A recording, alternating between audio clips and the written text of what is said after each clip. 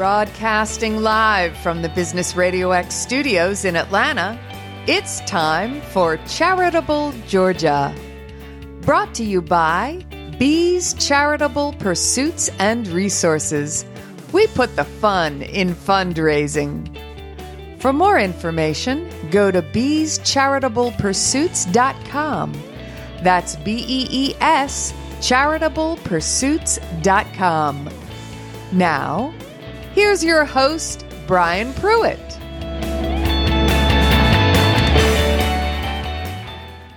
Good, fabulous Friday. It's another fabulous Friday morning, and I don't know why people can't stay healthy in Georgia, but obviously we go from negative something to 60 something. So it's just crazy. Anyway, welcome to Charitable Georgia. If this is your first time listening, this is all about positive things happening in the community. And I've got three fabulous guests this morning, and we are going to start with Madge Lovingood from the Byrd Insurance Agency. So, Madge, thanks for coming this morning. Thanks for having us. So, as they say, the bird is the word, right? That's right. All right. We'll talk about the Byrd Insurance Agency here in just a few minutes, but if you don't mind, share a little bit about your background. Okay. I'm originally from Georgia. Was born and raised in Atlanta. Then moved to Cobb County, spent most of my life in Cobb County, and started in the insurance industry 35 years ago. Mm-hmm. And now I own the Byrd Insurance Agency in Hiram, Georgia, and we have a second location in Villa Rica. I'm married to my husband, Brian, and we have good name, by the way. Yes, I know. Great name. Yeah. I have 2 daughters and 2 granddaughters and 2 big furry beasts at my house. Nice. Yes, two big dogs. What kind of dogs are they? Ruger is a red-bone coonhound, and Sadie is an Anatolian Shepherd, and I think she weighs about 120 pounds now. Awesome. So she's huge. So did you say Ruger? Ruger. That's an awesome name. Yeah. So if you like dogs and like big dogs, it's a shameless plug for March 21st. I'm doing a Hometown Heroes Expo, and it's an organization that we're helping called the Outer Circle out there in Dallas, and they're helping veterans and first responders on PTSD and suicide prevention.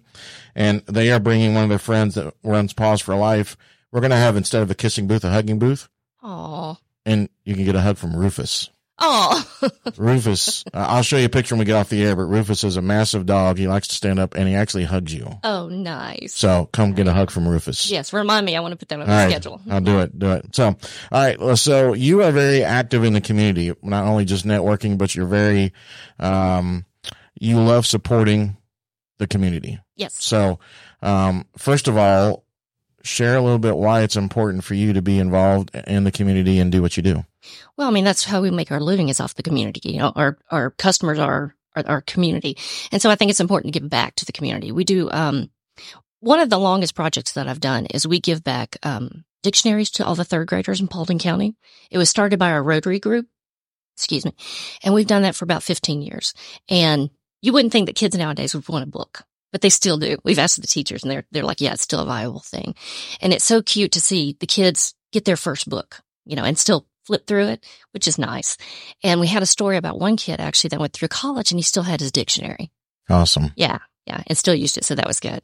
Another thing we do is, Next Step Ministries. They have a 5K. And so we've done that for a couple of years. I think, Tim, this was the first year you were involved with that, right?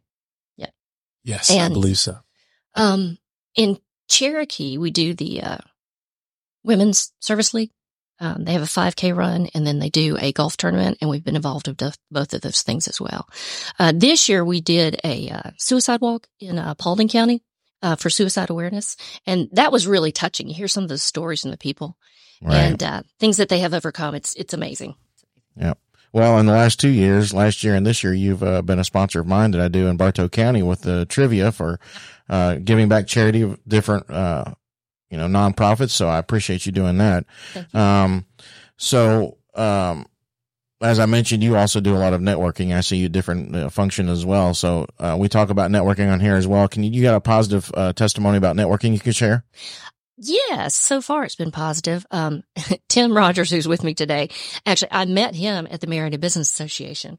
This is true. So that's been a positive. story that I have out of that. Married to Business Association is another group too that's really, really good about giving back to the community. Their golf tournament, and they have 2 other fundraisers that gives back to a different charity each year. Similar to you, except for you give to a lot of charities, right? But they usually pick 1 or 2 and give back to, so which is good. And then Kennesaw Business Association, I believe, also gives back. I know they give back a lot of scholarships to local kids in Cobb County, so that's a good positive thing. It's just getting out in the networking and in the community and talking to people. And just making those connections. I mean, like the other day, we got a call in the office for a lady that I met through a networking group 10 years ago, and she called me for a quote.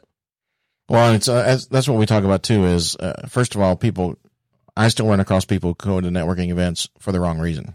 They're trying to always get that sale, and it's more about that's relationship building. It is, and it's not going to be an immediate thing. I mean, you just said 10 years ago, and they called you, and they remembered that. So. All right, let's talk a little bit about the Byrd Insurance Agency. You said you're in Hiram and you have a Villa Rica. Share about you guys. What all insurance do you guys do? Okay, so Byrd Insurance is actually the oldest independent insurance agency in Paulding County. We were founded in 1910, so we are the wise old owl of insurance. Nice. Yes. We are right next to Clark Funeral Home, if you know the area, and we've been there. Well, the agency's been there since 1910, but we moved the office about 5 years ago, right next to Clark Funeral Home. And then last year, I purchased another agency out in Villa Rica. It's a smaller agency, but it's right off Bankhead Highway. So, okay. Yeah. And we do homeowners, auto, excuse me, business insurance, umbrellas, workers' comp, things like that. We also do life insurance. We don't do health insurance. That's about the only thing we don't do. Right. All right.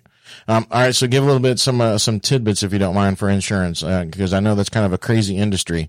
You got some tidbits you want to share? This is my time to shine. I'm going to let Tim take that. So in the crazy world of insurance, right, we're always doing our best to save money and, make sure that we protect ourselves. One of the things that a lot of the conversations that we're having with our friends and our clients is, hey, why is my bill going up? Why our rates are up, right? Because they're up across many different lines: personal, home insurance, home, auto, business. And there's many factors that contribute to that. One way that we kind of combat that is taking a look at their individual policy, looking at their coverages, suggesting, recommending changes. We've got several providers that we contract with. So the great thing about being in the independent model is, even if one company goes up pretty significant on their premiums, we can shop that around with other companies that haven't. And then we can also look into additional discounting opportunities for our clients, for those that are willing to take advantage of it. And trust me when I say we've had to be very, very intentional and creative with the ways that we've helped people save money. Cause sometimes it can seem like everything that we're doing is just for nothing, but, we're helping people out, and that's what we do it for. So we're excited about that. So, what kind of things, do people need to look at and think about when they're going after insurance? I mean, I know there's different things you can get under like the umbrella policy and stuff like that, but there are certain things that people don't think about that you, can maybe talk about that people should look at. Yeah, all the time. So here's a big one that I tend to have a conversation about every single week. A lot of people think if they don't have a vehicle that's in their name or registered to them, that they shouldn't be on an insurance policy. It's kind of the big misconception with regular people in society. What they don't realize is that really puts them at a detriment when it comes to their insurance, because so much of how you're rated as an individual really comes from your prior history with insurance. How recently have you had it? In addition to several other important factors like what are your limits of coverage and liability? In the state of Georgia, the state minimum requirements are very, very low. Most people think that because of that, they're going to save the most money on their insurance if they select that, when in reality, it's the complete opposite. They're actually going to be rated much higher. And even when they shop their rate with no activity, no claims, things of that nature, they feel like they can never get something that's more affordable. So that's one thing that we tell everyone. If you're selling a car, getting rid of a car, stay on a policy. Even if it's not your own policy, stay as a driver or a listed operator on a family member's policy, because it'll keep that history going. And when the time does come for you to get another vehicle in relation to auto insurance, you're now getting rated at a better category or tier, if you will, than someone that has no history or no insurance at all. So there's a few things. I got lots of questions. So be ready for the ride. Let's you go, too, Neal. Okay. So I know I've heard some people talk about pet insurance. Yes. You guys do that as well? We do. Yeah. Why is that important? Because vet bills are going up. Right. Just like any other. Outrageous. I know. I just took my dog in the other day, Ruger. He's a senior, and took him in the other day to get some blood work because he's been taking some medicine, and it was $285. Wow. I mean, that's more expensive than my blood work. Right. With health insurance. Right. So what does that look like when somebody says, I want to do pet insurance? What all does that, what will it cover when you take your fur baby to the doctor? My fur baby. Most of the policies, we've got 3 different carriers that do it. They cover like 2 wellness visits, and then they'll cover the vaccinations, like the rabies and the, what is it when you go? Shots. The shots, the deworming and stuff like that. Yeah, deworming, all that kind of stuff. And then you get a discount if there's an emergency visit. Okay. Yeah. Is it all kinds of pets? Or are there certain pets it won't cover? I have not had a pet that I couldn't cover yet. Even a fish? Haven't had anybody ask me about a fish. I'm going to say that's probably a hard no. Darn, I was going to ask you. I know. All right. So now let's talk about, flood insurance. I mean, there are some, it's happened here. And most people probably don't think about that. Talk a little bit about flood insurance. You want me to do that? Sure. Okay.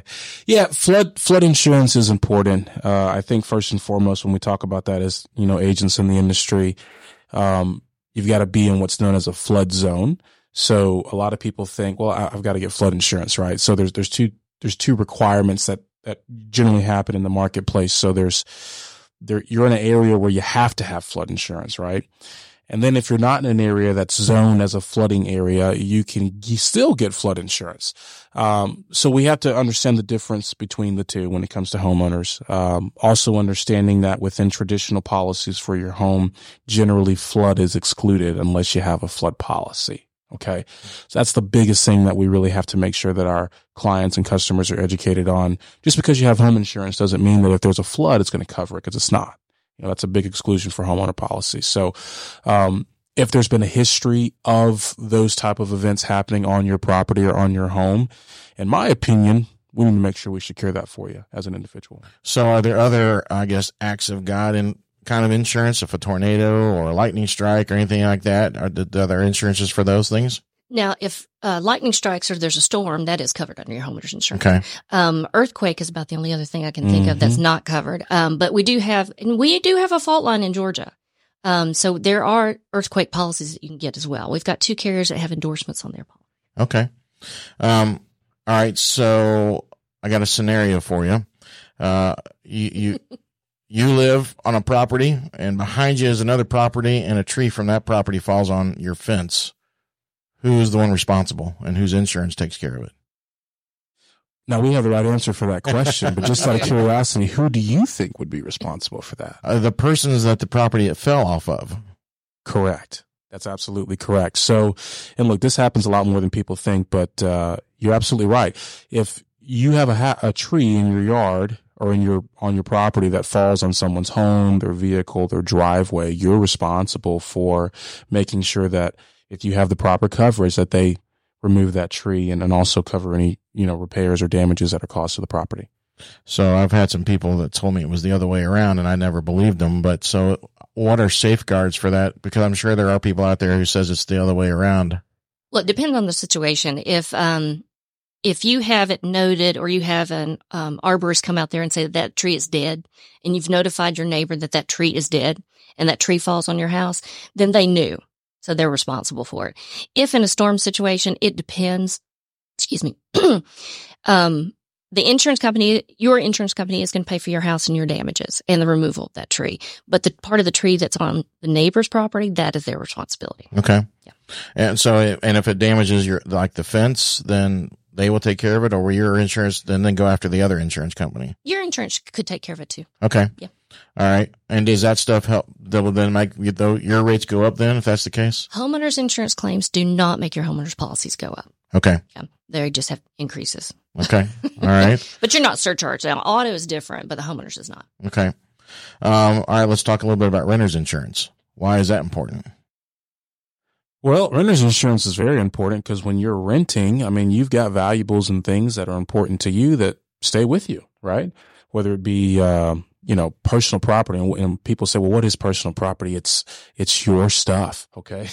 It's everything from clothes to electronics to appliances to furniture, anything of value that, you keep in your apartment or your home or wherever that you rent. You want to have coverage for those things. God forbid there's an accidental fire. God forbid you accidentally have a mistake in, with wherever you're renting where those things are destroyed. If you don't have the proper coverage, that's a big loss that you're taking, and you've got to be the individual that comes out of pocket to replace all those things. So renter's insurance, one aspect is for the personal property. And then, of course, the other important aspect is for the liability. Anything that can occur on that property or in that home or in that apartment that you could be responsible for and that someone could try to sue you for as well. So what about folks? I'm assuming we're talking about people that rent homes and apartments, correct? Correct. What about storage? If people have storage units, I know some storage units, like we have a storage unit, and they make you purchase insurance through them. So that depends on which carrier you have. We have several carriers that will cover up to 10% of your personal property on your home or your renter's policy in a storage location. So if you own a home and let's just say your personal property coverage on there is $200,000. So 10% of that will go to your storage location. Does that make sense? Yep. So you'd have $20,000 worth of coverage. Right. Okay. But it's also important to remember it's for a period in time, right? So here's the thing that I'll say about kind of what agents will tell people. First and foremost, for anyone that's listening, you have to remember that not all insurance agents are created equal. This is a huge and policies and companies. So there's a lot of moving parts to what happens in the insurance industry. We have to really know what's going on, and we have to really know the rules, the regulations, the things that are covered, aren't covered within the providers that we have, that we place for our individuals, and also how that applies to real world situations and scenarios. Generally, if someone is moving their personal property to a storage unit permanently, right? Yes, for a period in time, their renter's policy will cover that, but it's for a period in time. If it's going to be there permanently, they're 9 times out of 10, we're going to suggest and recommend, unless I'm wrong with that. I'm going to correct you. Actually, let my boss correct me. This is a prime example. It's a learning experience. But he's right. Not all policies are the same, but we do have 2 carriers that will cover the stuff in storage permanently. Yes, yeah. But it has to be an endorsement. Yes. Typically. Do you, obviously, I guess there are stories, like I said, they made us get that insurance through them. Do you recommend having both through an agent as well as what they? I'll let you answer that one, because my answer would be no. My answer would be no as well. Yeah. Okay. Yeah. No. All right. You can't collect from 2 different policies for the same incident. Okay. So why? All right. Good to know. All right. Let's talk a little bit for somebody who's listening and still confused a little bit about the insurance world, because it's very confusing. Explain what an umbrella policy is. I mean, I could do that, but you could do that too. Okay. My boss wants to put me on the spot to make sure. That's the reason she brought you. So she wants to put me on the spot to make sure I'm up to game. But that's how he turns his back. The best way that I explain an umbrella a policy, it's excess, it's extra coverage, right? That's for you, the individual, when something major, a claim, an incident, a loss occurs, that can provide protection for not just your auto insurance, but also your property insurance, right? This also translates in the business world. You can get umbrellas for commercial policies for businesses, but they are separate. So you have, umbrella policies for your personal insurance needs, your home, your auto.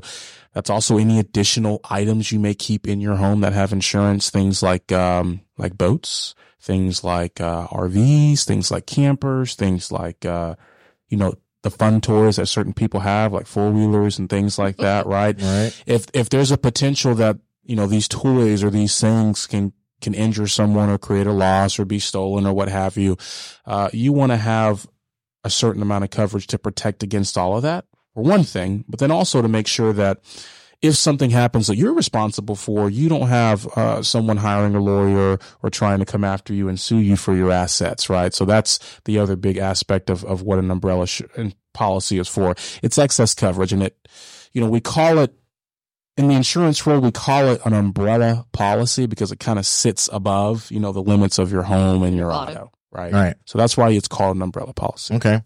And then the last thing I want to ask about is collectible insurance. I have a big collection of sports cards and sports memorabilia. Other people do antiques, things of that nature. First of all, do you guys do anything with that? And second of all, why is that important? That's important because on your homeowners policy, they specifically put a limit on collectibles, jewelry, guns, silver, gold, things like that. There are specialty companies out there that will insure a collection. And I'm trying to think of one that we had. Lady collected those little figurines called Hummels. Yeah. Yep. She collected a bunch of those, and she had like $20,000 worth of those Wow. things. So she had them scheduled. You do need to get them appraised, and then there's a specialty company that can insure that kind of stuff. Okay. Yeah. All right. So Madge, I'm coming back to you for a second. Why did you choose to get into the insurance world? Wow. That was 35 years ago. I actually answered an ad in the newspaper for just a service rep and went in there. And the lady that I worked for, Linda Adrian, was a great mentor, actually. And she encouraged me to get my license. And so I did. And she said, well, when you get your license, you can get more money. And I said, oh, I can get commissions? Okay, sure. So I just sort of fell into it, to be honest with you. But I like it because you get to deal with the people, good, bad, or indifferent. Most of them are good. And it's a learning experience. I mean, it changes every day now.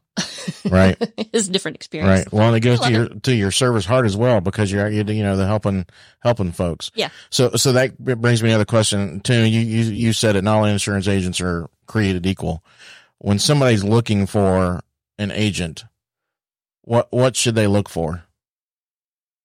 Oh man, I get asked this all the time, and I think my answer changes every other week. But to keep it consistent with what I believe to be true, I think the most important things that someone should consider when they're looking for an agent or an agency, obviously service is a big part of it, right? Professionalism, being kind, being informative, relating with that individual. So the service aspect of you want to make sure that whoever you come to or whoever you seek out, they're going to be responsive. They're going to know what they're talking about. They're going to be able to help you. Obviously cost of value when it comes to the numbers, right? Because at the end of the day, we can talk about insurance all day long, but how does this really affect us? Well, it affects our hard-earned money for everybody, right? And we all have to have it in certain ways. So that's generally a motivating factor for most people. Service is another motivating factor for most people. And then claims help, and then making sure that when there is a potential claim, or when they have questions about that claim, or when they think they may need to file a claim, we're not just being their agents, but we're really acting as advocates and advisors, even, if you will. And I know that's a word that people may kind of laugh or smile at, but in all reality, a lot of our clients look at us as their insurance advisors more so than just their insurance agents, right? Because we have to understand how to navigate the world of insurance, and most insurance agents, if not all, we're all middlemen, right? You have the insurance company on one side, and then you have the consumer on the other side, and we're right in the middle. So we have, in my opinion, an obligation just as important to the consumer as we do the company. And kind of bridging that in the middle and making sure that there's fluid relationship and fluid conversation on both sides, to where when there is an issue or there is a problem, we're mitigating that pretty quickly. We're getting in front of that pretty quickly. And then we're also making sure that we can be there for the individual. You talked a little bit about this earlier, but being an independent, you guys like brokers, right? So you can work with all different agencies. What kind of an advantage, other than the fact that you've got the multiple agencies to look at, what other advantages that's working with a broker like yourself? Whereas, you still might be going with a named, right, big named agency. And so then why would I work with you if I can just go to them? I think there's pros and cons to both. And I'll be real brief with my answer, but how I got into the industry was working for a direct all-state agency. So I was, agents call that the captive or direct side of the insurance world, where you just represent one provider and you're bound to the rules of that one company.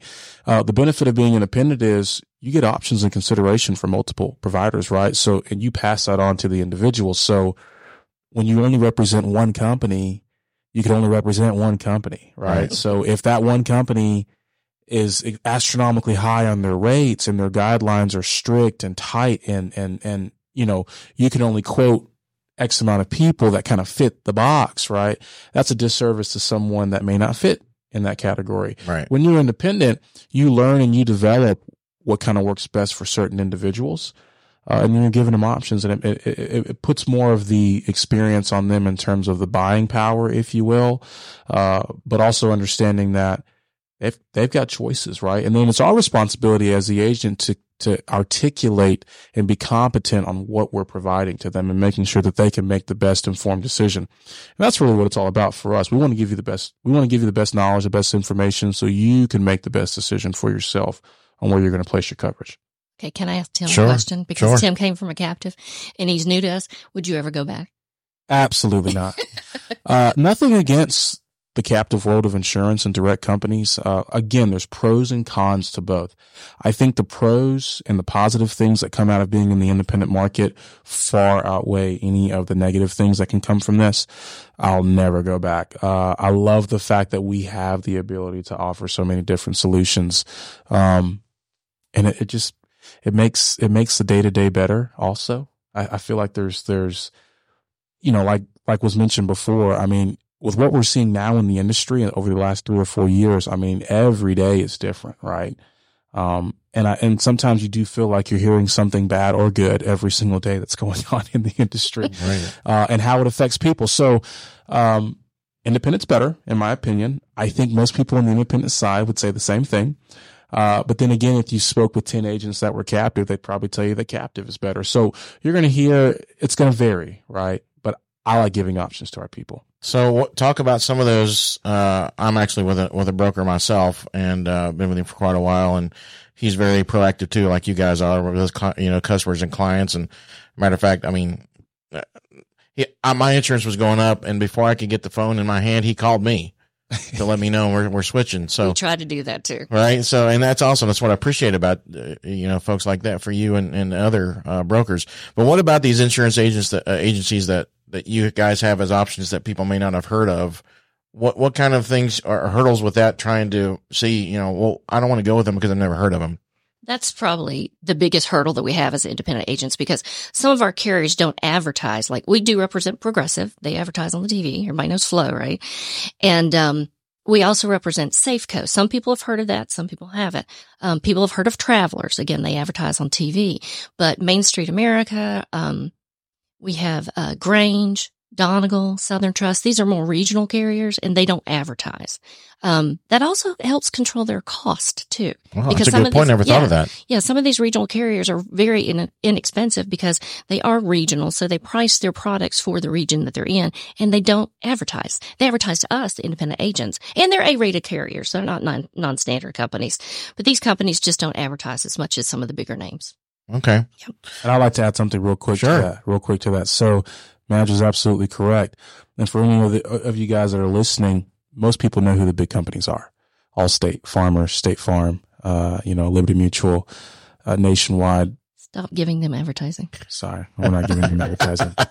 But the point that I'm trying to make is there's some really cool insurance companies out there that like no one's ever even heard of. I mean, really, there's some really cool companies out there that do some really neat things and that really pride themselves in the way that they take care of their people. Can you give an example? Absolutely. Donegal is a great company. Donegal's a great company, and they give back to the community as well.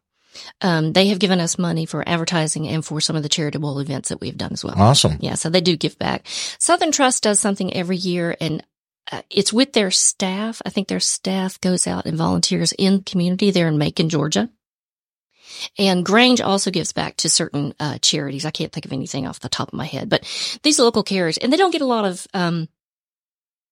press, if you will. Notoriety. Yeah, they don't get a lot of notoriety for it, but they do give back. That's awesome. All right, so we've heard you talk, Tim, but we're going to get to know you just for a little bit. So, Tim Rogers, Byrd Insurance Agency, welcome this morning. Welcome. Good morning. Happy Friday. Mr. Rogers is in the neighborhood. That's right. He's in the neighborhood. But you don't have your sweater on. I'm disappointed. No, not today. No.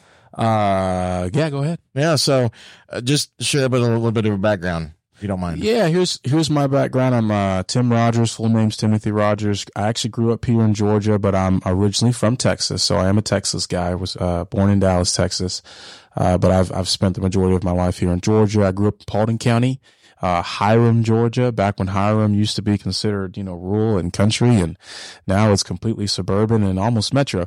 But and everybody knew Travis Truett. That's right. Everybody knew Travis Tripp out there. Yep. I think he actually still has a mansion. He's still there. Yeah, he still has a mansion out there. He does. I live down the street from him. I used to live right down the street from him. Nice. Very, very nice. But, grew up there, went to, high school, middle school, elementary out there. Didn't go to college. Coming out of high school, I thought I was 18 coming out of high school thinking that, I had different aspirations to do different things. So I kind of went into the workforce. But I love people. I'm very energetic. People always told me growing up I should get into sales, some form of sales, some part of sales. Took me a while to kind of finally believe that within myself, but I got into the insurance industry back in 2019. I am married. I've got 2 kids. I've got a 2-year-old, 2 years and 4 months, and man, that's a wild and fun time. Keeping you busy, running around. It always keeping me busy. And I'm also a stepdad to an 11-year-old, and he's such a great kid. And I've been married to my wife for close to 2 years. And, we live here in Canton. We love the community. Canton has changed so much over the years, just like Woodstock. And we love to see all the positive growth. I'm very much an outdoorsman and a sportsman kind of guy. Love being active, love being out in nature, exercising, working out. Sometimes you'll see me on the court playing basketball, things of that nature. Do my best to be active and find ways to do that within the family. But yeah, that's a little bit about me. So, again, you're very active in networking. I met you at the NBA a few years ago. You just talked about the Canton Business Club a little while ago. So share some positive, experiences you've had with networking. I think networking is great. And I'm a big believer in having and creating and finding balance, right, with whatever you do when it comes to your business. So for me, networking is a big part of that. I do believe you can network too much. Oh, yes. And I do believe you can network too little, right? If you network too much, how are you focusing on yourself and making money and doing what's important to you? But also if you network too little, how are you getting yourself out there, creating relationships, meeting people? Madge was absolutely correct. I mean, we serve the community, right? We benefit off of that. So it's only right that we continue to pour our time and our effort and our dollars back into the community, the wonderful communities that we serve. What I love about different networking groups, they're not all the same. You get different personalities, different people that come from different walks of life. And then there's different industries that are represented in different groups. So I do my best not to be biased towards certain groups and to always be open to meeting new people, learning about people, but most important, making it personal right. with that individual. Right. I think if we can do that better, we'll see such a positive increase in relationships growing with others. Right. So you talked a little bit just about it being part of the community, but why is it important for you personally to be part of the community? Important for me to be a part of the community. I'm passionate about that. I'm a faithful kind of man. I'm a spiritual kind of man. So I think that speaks to what I believe spiritually and faithfully as well. So yeah, it's important to me. It's important to my family. Plus I love making people smile, and I love providing good energy to people as well. Awesome. Well, Madge and Tim, thanks for sharing a little bit of your stories. Don't go anywhere because we're not done with you yet, but we're going to move over to Mr. Neal Murphy. GrassRoots Turf. Neal, thanks for being here this morning. Appreciate you having me. So, Neal is another one that gives back to the community. You jumped aboard this year, and as well as one of my sponsors for trivia, so I appreciate that. To do so. You're welcome. And you do a lot within the Bartow County area. You have taken over a role for a co-host as the Cartersville Business Club. So if you don't mind, just share a little bit about your background, then we'll talk about GrassRoots. All right. So I'm born and bred in New England, actually in Boston. So my first 30 years there, almost in, I think, the same house the whole time. Grade school, I went to Boston College High School in Dorchester, and then I went to college, Stonehill College in Northeastern. Myself and all my sister and all my brothers, so we all went there. And then I got married in 96, and then we moved down to Charlotte in 98 for better weather. Boston's a great place to grow up as a kid, but when you get as an adult, the snow can really get on you. It gets a little bit more difficult. So we moved down to Charlotte in 98. And then I worked for a law firm down there, but I'm a technology guy by trade. I'm not a lawyer. And then in 2004, we kept coming down to Atlanta because the law firm that I worked for is based down here. And I actually have one of my brothers actually lives in Woodstock and has been down here since 93. Okay. So I have 2 kids, both were born in Charlotte. So I have a 24-year-old son, who graduated from UGA just a few years ago and now works for PricewaterhouseCoopers in Atlanta. And then I have a 22-year-old daughter who went to Kennesaw. I know Yes. you're an owl, right? Yes. And she's now the manager of the Palmetto Moon here in Canton, but she's like also an entrepreneur as well. She's run a few of her own kind of smaller businesses, which is pretty fun and exciting. I am divorced. I got divorced a few years ago, but my ex-wife and I get along great. She lives down in Dallas with her parents, and I'm obviously now over in Cartersville, and everything's going pretty great. Well, you talked about the Boston, and it was funny because, last week was extremely cold. Very. And you and I got there early. I always get there early, set up chairs for the CBC, and you said this is what I got away from Boston. Exactly. So I thought you brought it with you, but I came down here to get away from it. So we talked about it because, like I said, you're very active. You're also now a chamber ambassador. I am for the Bartow officially Chamber. this year. Yep. Officially this year. Yep. And you do a lot of things. I said, the co-host for the CBC. So why is it important for you to be part of the community? So I'm a franchise owner the last 4 years with GrassRoots, right? And so it's the first time I've actually been a business owner before. And so many people helped me out, especially those first couple of years to kind of get going, because everything was so new to me. I was in a, new type of business environment. I was in a new, city working with different people, and, I just needed a lot of help. And, the chamber was great. Cartersville Business Club was great. And so, I get to the point where, I kind of built up the business big enough that I could then afford the time to do so. That first year or so, I was out in the field spraying lawns, with my technician, every day, all day, and then trying to kind of work at night to kind of keep the business going. This past year, 2023, was probably the first year that I actually had time to kind of get back out there and give back, because now I had 2 technicians, and then I have a part-time administrative assistant, so she could do a lot of the office stuff for me. And so I was able to, participate a lot more in the business club, right? You saw me there almost every week. Yep. I go to a lot of, chamber events. I go to a lot of different events around town when I can. Even though I'm a chamber ambassador this year officially, I went to a lot of ribbon cuttings last year, as many as I could. I tried to, in Facebook this past year, just, post about a lot of that, not just about, my business. Obviously I'm trying to, sell my services as well, but I'm trying to, help others who have helped me. So, I try to post about their businesses, maybe people who have provided me services, want to give them a shout out. Because I want their business to be successful as well, and I really enjoy doing that. Right. Well, that's the thing, and we don't talk about that, but getting active when you're networking. Don't just come. You got to get active, right? And so, I think we've all done that, but you really done that this year too. So, so you also do jiu-jitsu. I do. You have to do that to keep you in shape, or? I do. So I did Taekwondo over 10 years ago, and my ex-wife and I did that because our daughter was doing it. And so instead of watching the class, I said, hey, why don't you guys do it too? So we did that. That was a lot of fun. So my ex-wife and I and our daughter, both black belts, all black belts in Taekwondo. That's cool. Nice. But that was over 10 years ago.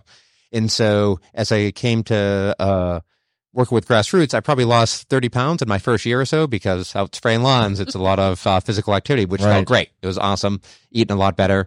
But then as I had a few people working for me, I was in the office more, and I was like, uh-oh, you know what I mean? Like the weight was starting to come back on. I wasn't feeling as good. So I tried to look for, I'm not going to go to a gym. I'll sign up for a gym, but I won't go. I know I won't. Right. But we did a little bit of jiu-jitsu when I was doing Taekwondo.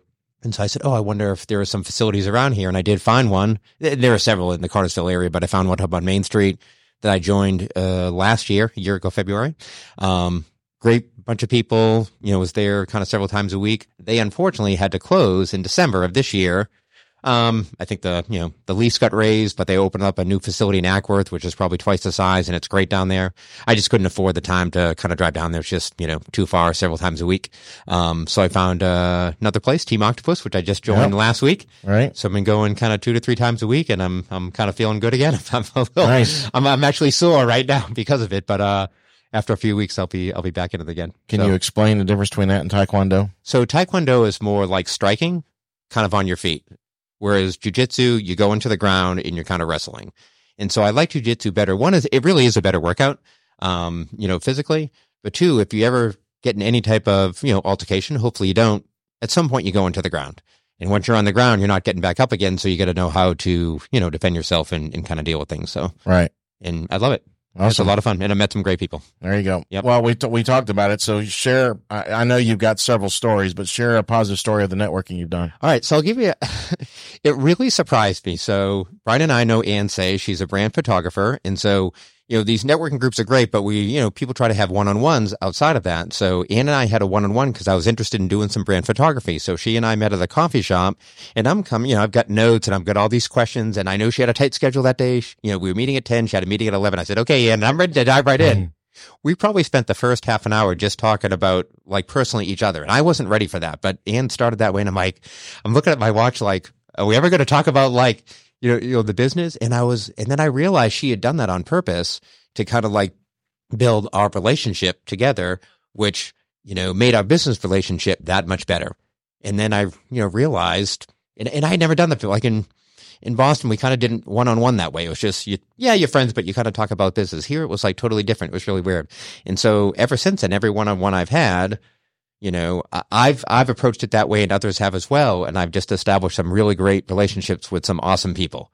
And that's turned into, not only business relationships, but really great friendships. Well, and we do a thing with the Cartersville Business Club, ever so often, the reciprocity ring. The first time we did it, you asked for some stuff and you walked away with, how many referrals? Like 3. Like I needed, I was using an accountant out of Houston, and I'm trying to bring things more local, right? So I was looking for a local accountant. So our friend, Jay recommended someone right away. And so now I've since hired that person. It's working great. I mean, my accountant, I'm trying to work with more local social media people, local SEO people, all the digital kind of marketing things I've been doing. And it's been great. It's been awesome. Really much better relationships. And I think that's cool because, a lot of people, again, they come in and they want to think about themselves and sell. Whereas, if you're there to help from other people and somebody asks for something, I mean, when you asked for it, I sent you a ton of people, right? Right. So Brian knows a lot of people. So again, we talked about you being involved in a lot of community, but why is it important to be part of the community? We talk a lot about like giving back, but again, so many people helped me. When I first started out a few years ago as a business owner, I was just extremely grateful because you cannot do it on your own. You just can't. You think you can, you can't. And, as I got to the point where I now had time to do that for others, I started doing more of that, either hiring people to provide services for me or just, kind of like what you do, Brian, providing people referrals or recommendations or directing people over to someone for service. It's just, we talk about kind of collaboration, right? Over competition, right? We're trying to like collaborate with each other, help each other both personally and professionally. So it just it's a great feeling doing so. And I love the collaboration over competition because there's multiple insurance agencies, there's multiple mortgage people, real estate, but not everybody does the same thing, right? And there's plenty of business out there for everybody. And of course there's people that like and trust and people that you don't know, like and trust. So That's true. You want to share a little bit about the CBC when we meet and all that good stuff? So the Cartersville Business Club, as far as I know, has been in place about 2.5 years. Almost 3 years. There was some history kind of prior to that, and I didn't think it. So we meet every Wednesday at 8:00 at the Unity Grounds Coffee Shop, right outside of downtown Cartersville. So we network from like 8 to 8:30, and then from 8:30 to 9:30, we have a more quote unquote kind of formal meeting, going around the room. People can kind of share, information about the businesses. We do a lot of shout outs. We have some special education, sessions. We have some kind of member profiles. People will talk more about their, business in more detail or maybe something, personal about them, which has also been helpful. And we get a good crowd, about 30 to 40 people. Even when that day it was 10 degrees, 12 degrees, I was surprised. I was too. We got a full crowd there. And every so often you'll have 3 people give dad jokes. So I need to go there. Yes, it's a lot of fun. You do. You should come. Everybody is welcome. It doesn't cost you anything. That's right. All right, so let's talk a little bit about GrassRoots. All right. As you mentioned, it's a franchise. It is. So first of all, how did you decide to go from working in a law firm, being in the tech world, and then get into the GrassRoots? So, a little over 30 years of, going into an office every day, the commute, the, office politics that you're just seeing the same people every day. I'm just good. And you put on the weight a little bit, right? I call it the office, but you definitely do. And it's time consuming. Like I'd be leaving, my house 6 in the morning. I might not get back until 7 at night because of, the commute and traffic and stuff like that. And I always wanted to, at some point kind of own and run my own business, but as, I was up towards 50, I'm like, well, am I going to start something from scratch? What can I do? And someone said, oh, why don't you consider franchising? I'm like, oh, franchising. What do you think about? You think about food, right? I don't want to own a Subway. That's not what I want to do. They're like, no. So I went to a, franchise expo, here in Atlanta. I met Josh Wise from GrassRoots, who I kind of knew, but I wasn't friends with him, but I knew about him. He had just started to franchise. This was the end of 2019. So long story short, I'm franchisee number 4, and there are now 12 of us over the last, 4 or 5 years, and we're adding a few more kind of every year. So our corporate office, so that main office is located down in Ackworth, which is only about 11, 12 miles from my kind of base of operations in Cartersville. But again, we have 12 different franchise owners. Most are in Georgia, but we cover they're in 3 other states, North Carolina, Louisiana, Mississippi, and there'll soon be one in Alabama. And a lot of us own multiple territories. So I own 2, which is, I call it GrassRoots North Georgia, but it's that whole kind of Cartersville, Rome, Calhoun area, and then all the way over kind of this way towards Ball Ground, Jasper, all the way over to Dawsonville and Dahlonega. So a good physical territory, but I'm only going about 20, 30 miles right now. But the idea is to scale over time. So share exactly what you guys do. So it's tough so we don't cut grass and we don't install it, right? So I'm not a landscaper, I'm not a grass cutter. So we're the ones who spray the lawns for, he likes the weeds. Green grass and no weeds. That's kind of what I say, right? So we're the ones that kind of like a True Green. That's kind of the big company that everybody knows about, but we're more kind of local, and I think we provide better quality. But the idea is, keep their grass green, kind of keep the weeds out. If there are issues like insects, fungus, things like that, those are, special circumstances, and we'll address those as well. So, I got a few questions on that. So you shared something not too long ago at CBC that I even thought about when the leaves were falling. Right. Talk about that, because I just assumed you just leave them go or do you rake them up or whatever, but why is it important? What a lot of people do is they'll let all the leaves fall and then they'll rake them. They might not even rake them once they finish falling. They'll wait until the end of the season, then rake them. And that's really bad, right? So even though, especially warm season grasses will go dormant, right? They'll start to turn brown and people are like, oh, well, I don't need to worry about it. That's not true, right? Grass still needs sunlight and it still needs water. And if you have all those leaves or like pine needles, things like that, that doesn't allow the sunlight to get in there, and it doesn't allow water to kind of permeate and distribute kind of properly. So it really is, and you want your grass to look good, but so you want to get that all off the grass, the sticks, the branches, get as much of that off the lawn as you can, and your grass will be a lot healthier come springtime. When you guys spray, is there certain kinds of spray that you use, things of that nature? So lots of different types of chemicals. Right. So certain chemicals you can use on certain grasses and not others. Certain you can only use in certain amounts, either in a given year or in a given application. And certain products you can combine together, certain ones you can't. So you got to be kind of knowledgeable about all those things. So we're mixing chemicals in the trucks every day, depending on what our applications are, kind of like that day and that week. All that's, recorded. I track all that. We spray so many gallons a minute per kind of 1,000 feet, and kind of gives us an idea as to how much chemicals we need to cover a particular property based on the size. And so, there's a lot of math. There's a lot of math that goes on day in and day out. Not all grass is the same either, right? Correct. So how do you figure out what to use for what grass? So most of the grass that people are aware of, the stuff that turns brown in the wintertime, that's considered the warm season grass. Around here, it's mostly either Bermuda or zoysia.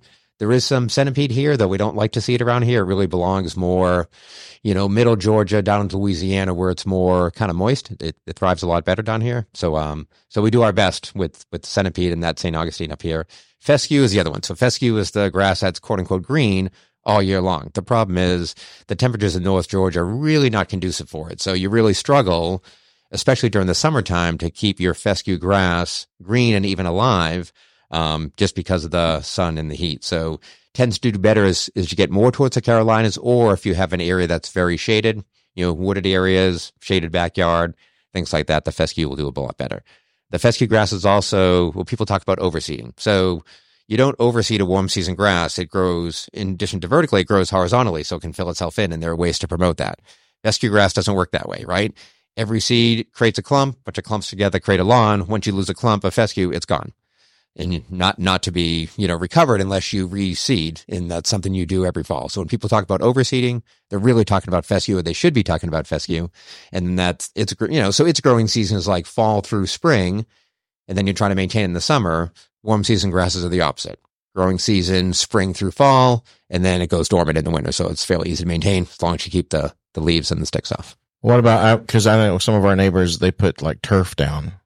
I've seen them come in with just the squares of grass and they put them. Oh, sod. Sod. There you go. That. So even though it's like, warm season grasses can fill in, but if you have like a mass, it'll fill in over time, right? Small areas, foot or less kind of in diameter, you could probably fill that in over a season. But when you have like a whole front yard you need to redo, then obviously you'd bring in, pallets of sod that you get at a sod farm, which is grass that's already been grown, cut up in squares or, rectangles, and then you kind of lay that all down. Eventually that kind of grows together, and then you have a nice lawn. So that's just a quicker way to do it, but it also is expensive. All right, man, you just maintain that the same way like you're talking about with the spraying and stuff like that? Yeah. I mean, once it's fully rooted, so once it's established, then you would treat it just like any other lawn. Okay. Yep. What about, I know like my mom's backyard is pretty much just, it's not mold. What's the word I'm looking for? Moss. Yep. Moss, it's all the same thing, right? Tomato. Do you guys have anything for moss? So yes, but moss is environmental, and I try to explain that to people. So moss is there for a reason. It's usually too much water, not enough sun, or just the soil is not great, probably too compacted. So even though they make products that can kind of get rid of moss, it's only temporary. The moss is always going to come back unless something in the environment has changed, unless you bring in some more sunlight, you redirect some water away, or perhaps you can, soil amendments or bring in some better soil to allow the grass to grow better. So we get that question a lot. And we have products like Moss X. There are some products that can kind of quote unquote get rid of the moss, but it's only temporary. It's coming back because of the environment. So right. I just say my term is embrace it, right? Because some people like love their trees. There are some amazing things people can do with moss to make it look really, pretty. They, put some kind of benches around it. Some people have built little put a dry creek bed between it, put a little bridge over it. Some amazing. I've got some pictures of some of the things our customers have done with their kind of mossy areas that look beautiful. Wow. So I just had a question and it went in my head. Hang on. This is what I was going to ask. Kind of the same thing when you're looking for a service like yours. There's again multiple services out there. What's the best way to go about choosing the right one? It depends on what's important to you. Obviously, price is important. What you want your grass to look like, what type of communication you do or don't want with a service provider. I always say I'm not the cheapest out there, but I want to be the best, right? So I want to provide a good, quality service. I want to be able to communicate with customers. I want to do it at a reasonable price. If there are issues come up, I want to be able to work with the homeowner to kind of work through some of those.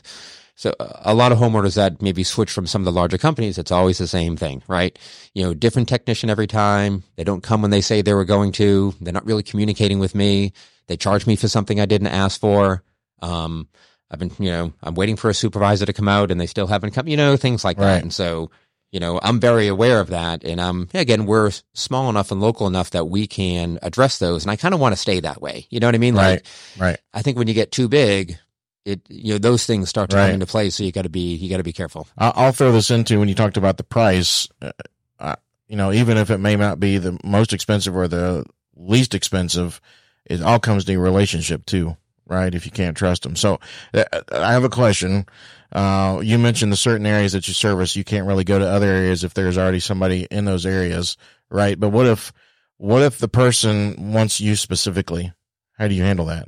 So, I am bound by contract, so our territories are by zip code, and I've been asked this many times. One is you, Brian, right? So, and I'm Cartersville is kind of like the southern side of where my territory is. I do go into Emerson, but then that's as far as I go. In fact, I have to cut through Canton on Highway 20 to get over to Ball Ground, and there are two neighborhoods I pass by all the time, but I can't service those because those are technically a Canton address. Those are a Canton zip code. So yeah, I don't want to be, right. I don't want to say I want to caught in those zip codes. I would never do that. But the same reason, if I saw a GrassRoots truck that wasn't mine in one of my zip codes or areas, I'd kind of have an issue with that, right? Why would they be doing that and vice versa? And it comes up all the time. So, I try to work with whatever franchise owner or the corporate office kind of owns that area to say, hey, this is a good customer of mine. It's their son who has a place down here. Make sure you take good care of them. I want you to know these two guys are kind of related and, they'd like me to go down there. I can't. So do the best you can to do what I would do. And is that typical with basically kind of all franchises, I'm guessing? Right. Yeah. Here in this area, a lot of our franchisees butt up against each other, right? So 4 or 5 of us, maybe 6 of us butt up against each other. But, the guy in Charlotte, North Carolina, it's just him. So he doesn't have to, there aren't any other GrassRoots franchise there yet. The guys in Louisiana by Baton Rouge, they're the only ones. The guy in Jackson, Mississippi, the only one. But as we have more franchisees in those areas, that issue will come up. And the idea is, again, we're collaboration too. We're franchise, we're trying to help each other. We're not trying to compete against each other, because if they go do a great job, that helps out me. And if I do a great job, that helps out them, especially if we're geographically close together. Right. All right. So you've already given the tidbit about the leaves. Is there any other tidbits people for their lawns? Because I know when I was growing up, I never saw trucks like yours going around spraying and stuff like that. So I'm guessing it might be a fairly new type of industry, but what kind of other tidbits can you share? So aside from keeping things off the lawn, especially during the growing season, keep the grass cut on a regular basis, right? So one of the reasons, weeds, even if you're having sprayed it, even though weeds will pop, is if you give them time to do so. So if you're cutting your grass on a regular basis in warm season grasses once a week, I would say minimum. I do my office property. I'm doing it every 4 days. I'm not suggesting a homeowner do that, but at least every week. But some of my customers are like, oh, I do it every 2 weeks, or I do it every week and a half. It really is too long because Bermuda grows really quick. And so you give the ability for especially weeds that you might not see yet to kind of pop up. And by the time a week and a half, 2 weeks comes along, then now we're chasing it. You know what I mean? And now it looks kind of worse than it probably would have otherwise.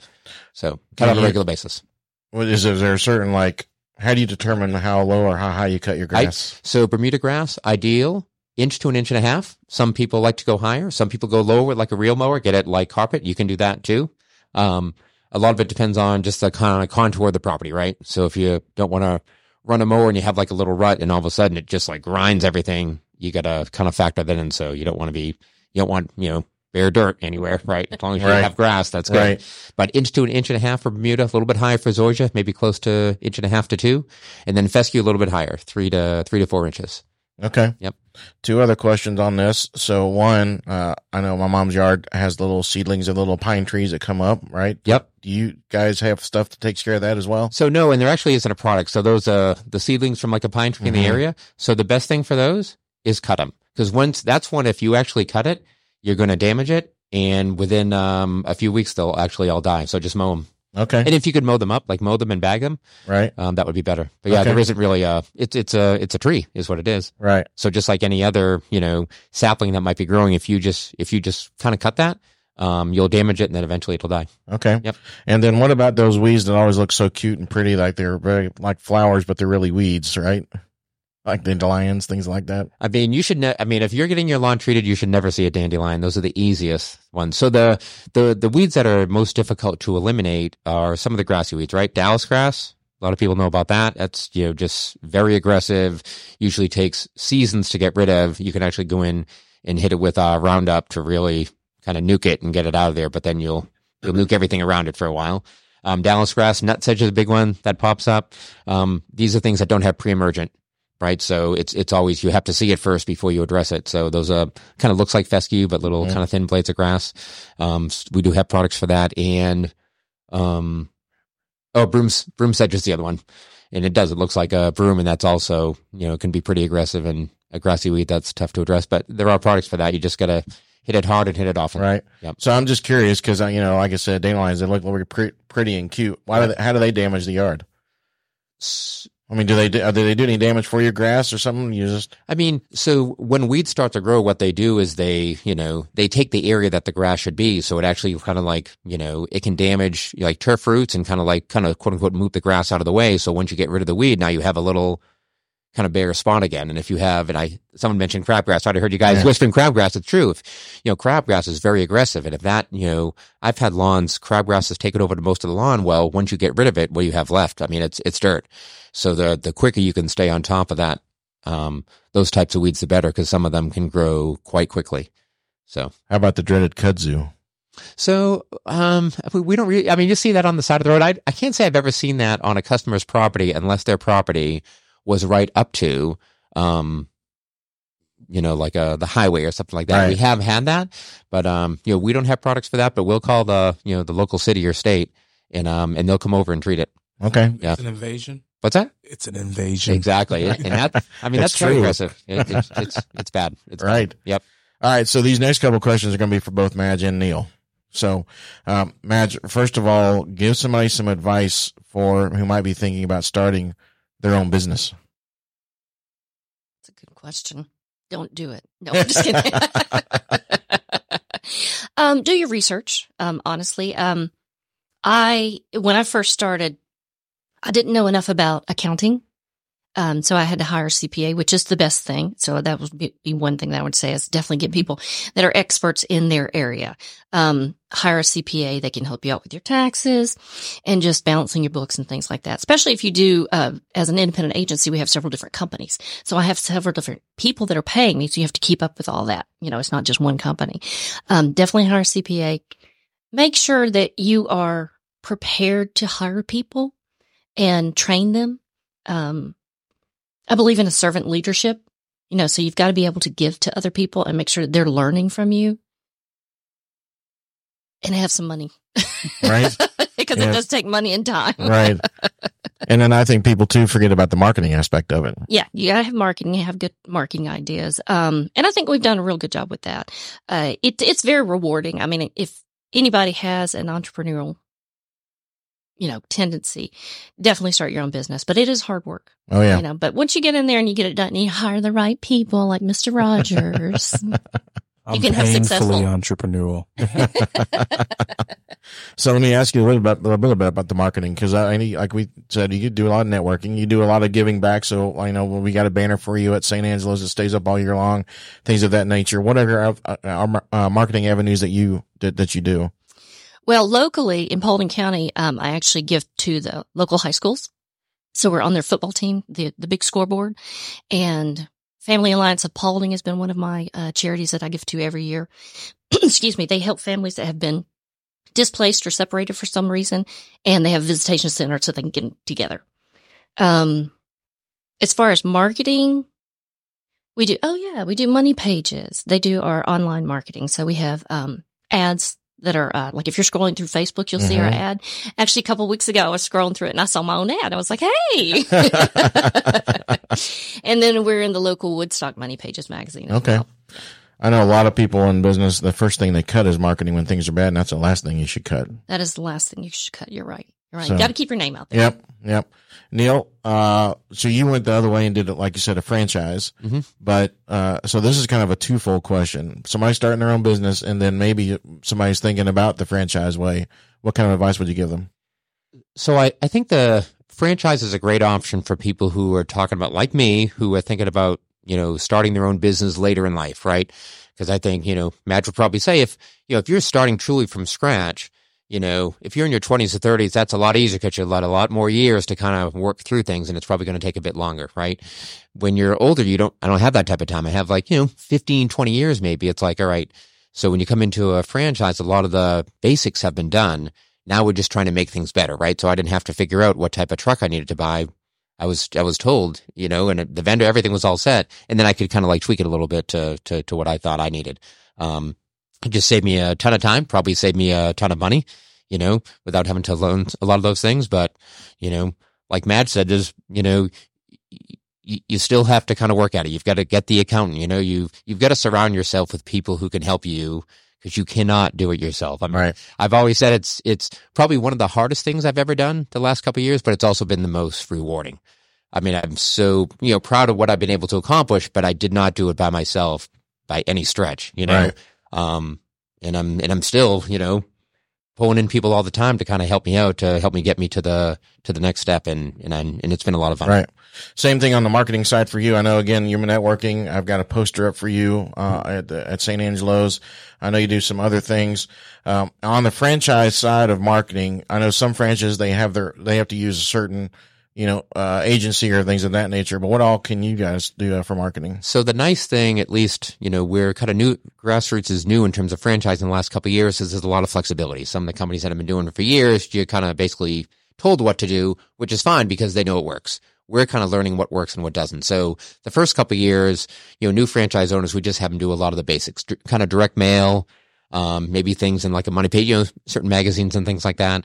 But a lot of us the last couple of years have been exploring a lot of the digital marketing, right? A lot of SEO stuff. We did a lot of things with Facebook this year. All of our franchise owners, this was the 2020 was the first year we had our own Facebook pages, and we really started pushing those, which was super helpful. I do a lot of stuff on my own personal page to kind of push the business at the same time. I've wrote the expert article for the first Cartersville Living magazine that came out last month.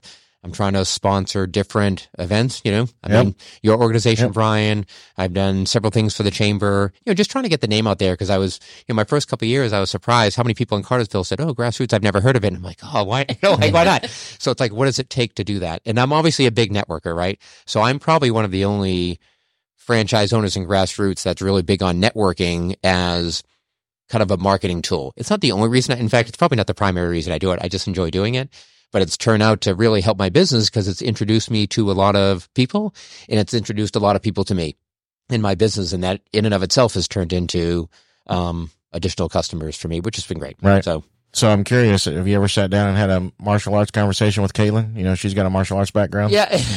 And her martial arts is something very unique. Yes, and I couldn't tell you what it is right now. Go back and listen to an old show she was on. It's quite interesting. Yeah. And you'd be surprised at how many, people just have such good, this is what you learn, right? People have such good, interesting backgrounds. Now that people know I do jiu-jitsu, but I didn't know there were so many martial arts out there. And Caitlin's one of them. I still don't understand what it is. She's explained it to me, but. Yeah, I couldn't either, but it's definitely impressive. Yep. So, Tim, I have a question for you. This goes along to kind of an employee question. So, people out there who don't want to do business, but they're looking for jobs, they're not happy at their job. What's the best way to go about finding the right place to work? Ooh, that's a very good question and a challenging one at that, right? Because there's everybody's going to have different factors that they think are super important. From personal experience, what I look for if I'm wanting to work under someone or for someone. Number one is, I'm always looking for personal relationship, right?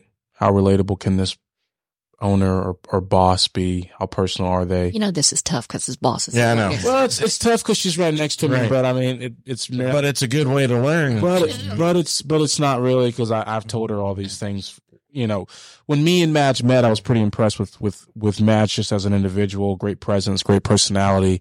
But you can kind of tell the genuineness and the authenticity that's there just from a conversation. So that's first and foremost something that I think people should really lean into and pay attention to. Whoever you're interviewing or getting in front of or being asked to speak with for employment opportunity, how well can you read that person, right?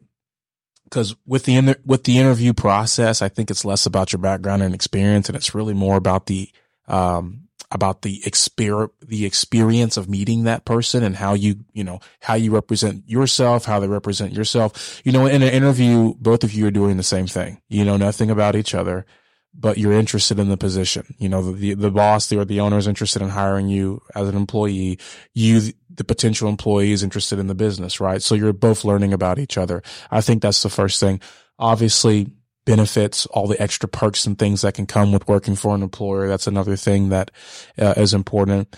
But I also try to be forward thinking and look past just this year, 6 months. Do I believe this can be a place that I can grow and still want to be a part of, 5 years down the line, 10 years down the line, even longer? And that's the most challenging, right? Because it's hard to figure that out when there isn't already an existing relationship, but you like the personality of the person you're meeting with and you think it's a good opportunity. So some of that you do have to figure out on your own as you get hired.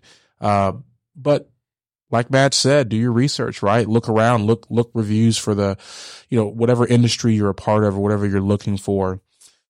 Get as much recon, if you will, on the company, how long they've been in business, what are people saying about them, right? And then you also make your own decision on what you think about that, right? About that business owner and their business. So you just thought about, I've never asked this for other people, so I'm going to ask you this, and then I got two more questions for Madge and Neal. But as an interviewee, how do you prepare for an interview?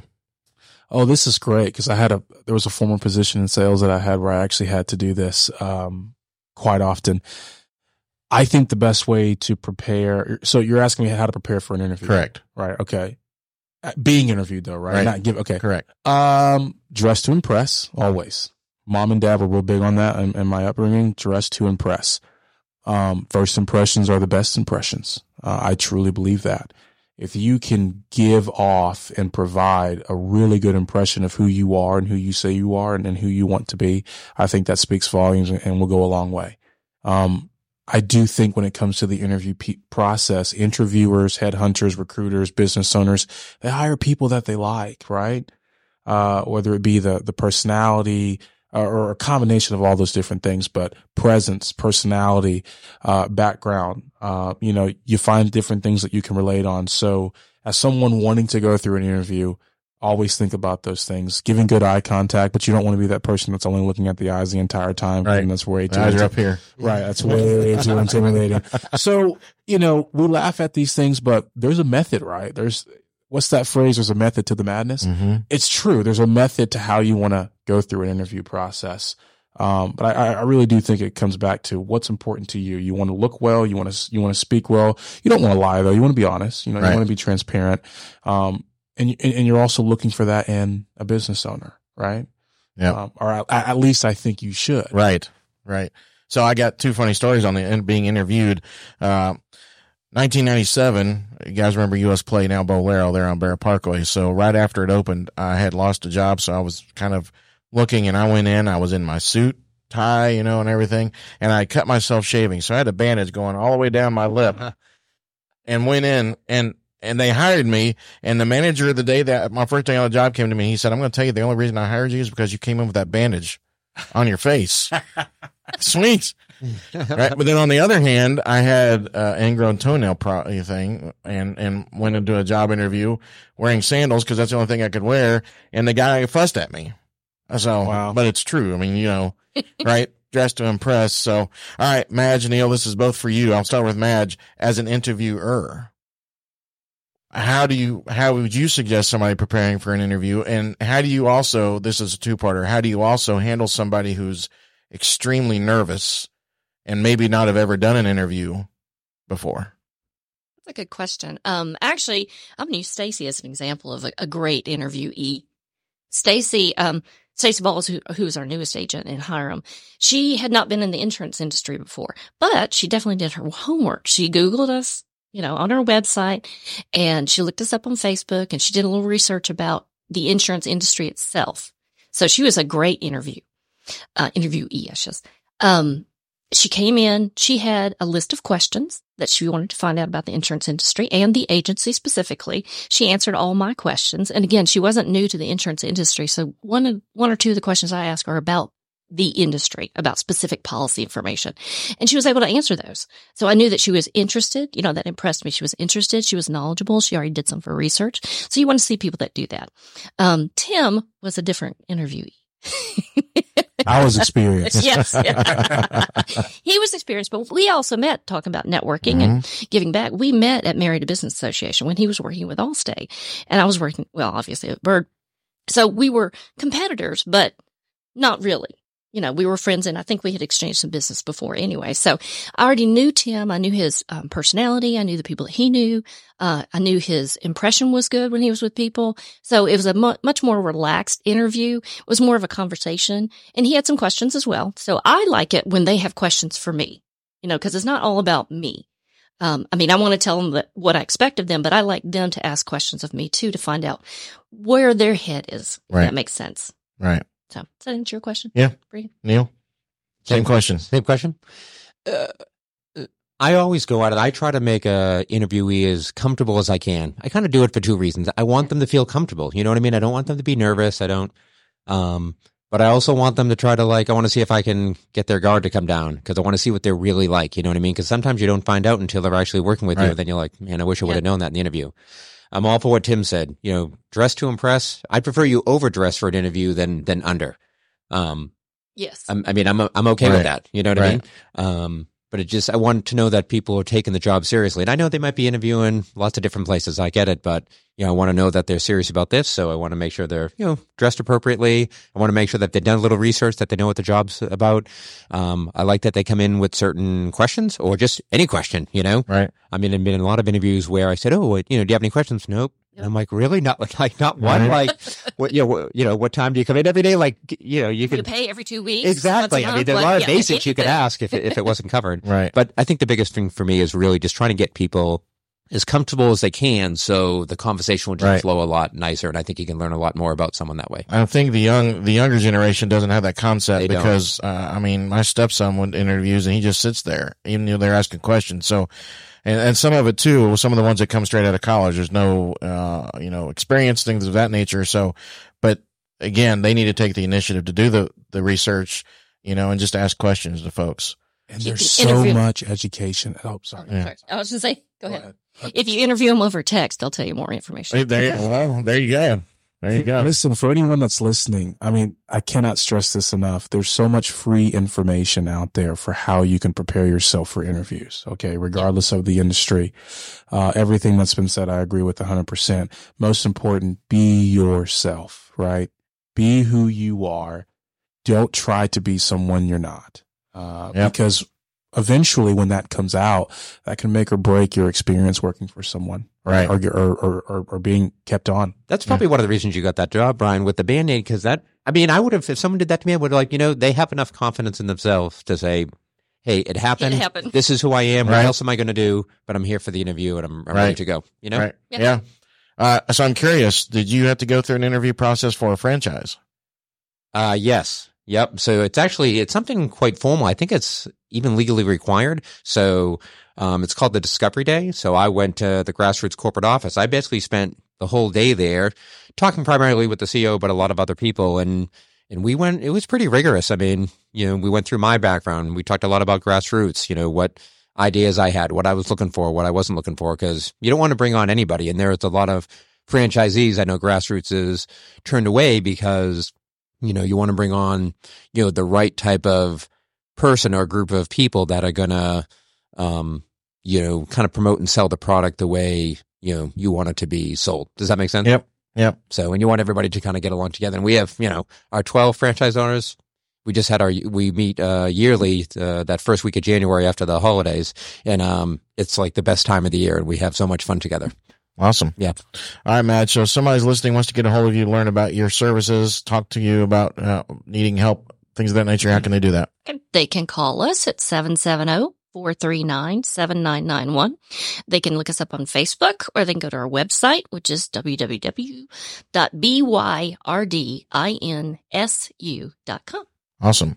Neal, if somebody's listening and wants your services, even though they may not be if they're in your area. Yep. And even if they can't, and they still want to get a hold of you, and you can lead them the right way, how can they get a hold of you? Me personally? Yeah. So or your business. Yeah. I mean, so it's, GrassRoots, our main, website is GrassRootsTurf.com. Hopefully that's easy to remember. We have a nice 800 number that we got a year or so back. It's like 833-66-GRASS, which is 47, whatever. I have to put the number and the letters together, but we try to put grass in it.